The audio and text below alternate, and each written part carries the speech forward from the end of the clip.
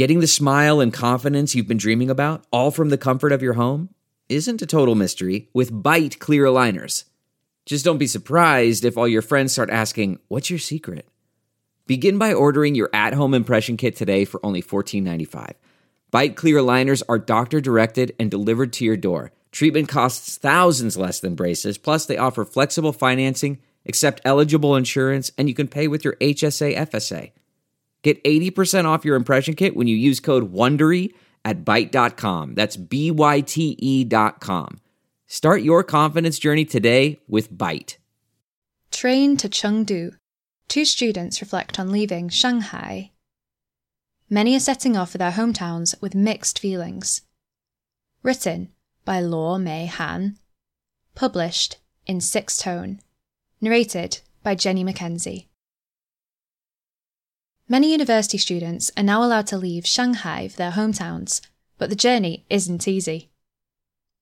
It's a tedious process that starts with applying for permits to leave their dormitories, securing a train seat, and having a negative nucleic acid test result 48 hours before boarding. And that's just half the hassle.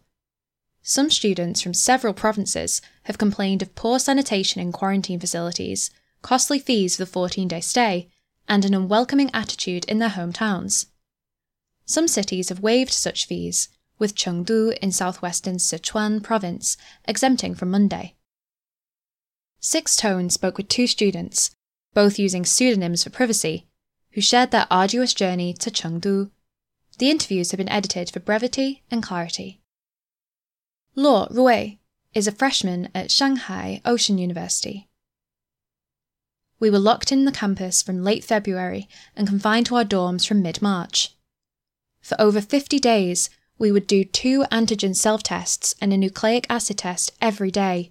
As a volunteer, I would get up at 6:15 every day to distribute antigen tests to students. I was desperate to return home. We didn't eat very well. On Sunday, we set off from campus on school buses early in the morning. About over 1,000 students left that morning. We were excited and took photos non-stop after being confined for over 70 days. I arrived at Hongqiao railway station about 2 hours before the train's departure, at 10:36 a.m. When the train started moving, several people around me cried. I nearly cried when my mother kept calling me to check the train status. The carriage was almost full, and the majority of passengers were university students.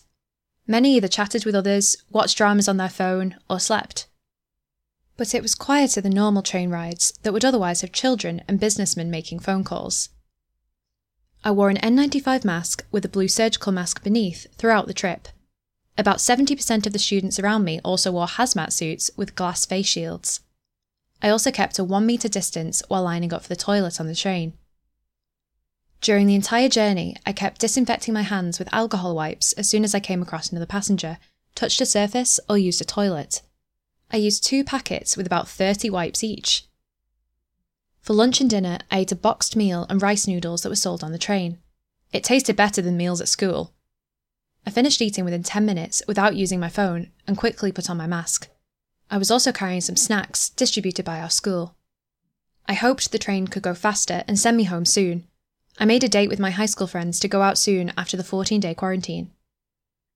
We arrived at Chengdu East Railway Station late at night and waited until about 2 a.m. to check into the quarantine hotel.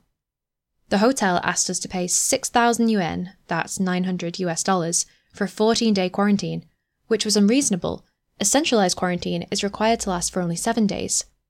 We refused to pay without having an official document from the government.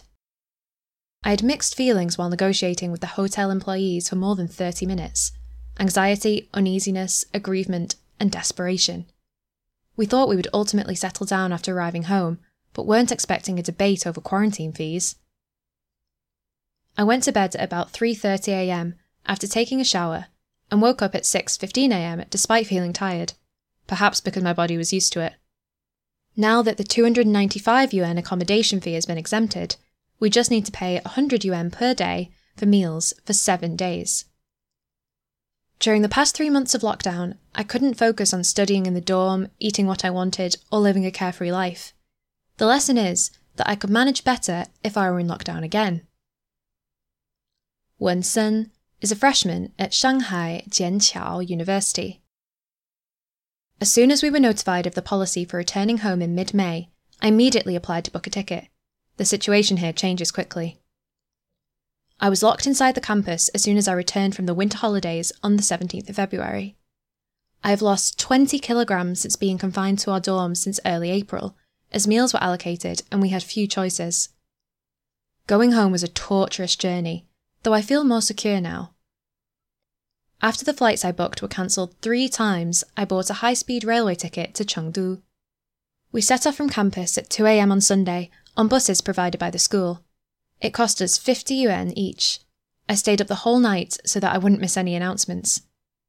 It was at about 4 a.m. by the time we got to Hongqiao railway station. We then joined a line to enter the station. It took us an hour and a half to get inside. The station was particularly crowded and there were no empty seats. I think that about 80% of passengers were students that day. After 5 hours of waiting and 12.5 hours on the train, we arrived at Chengdu East Railway Station. We waited another 4 hours there before we were transferred to the quarantine hotel, by which point it was 3 a.m.